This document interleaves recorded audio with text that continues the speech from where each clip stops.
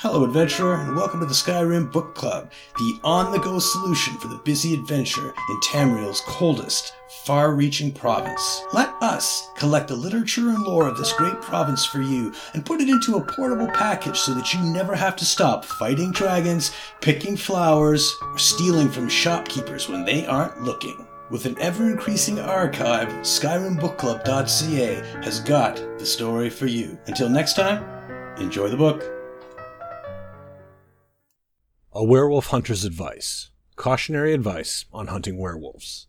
Son, if you want to go to Hircine's haunt, I can't stop you. But take my advice. Werewolves never hunt alone. If you confront a lone werewolf, do not make the mistake of engaging it by yourself. The individual is never far from the pack, and the pack is always hungry. Werewolves, for all their bloodlust and brute strength, are crafty creatures. Their howl can not only summon other werewolves, but also calls forth regular wolves. In some rare cases, the howl can even call bears into the fray. It is incredibly easy to be outnumbered by a lone werewolf.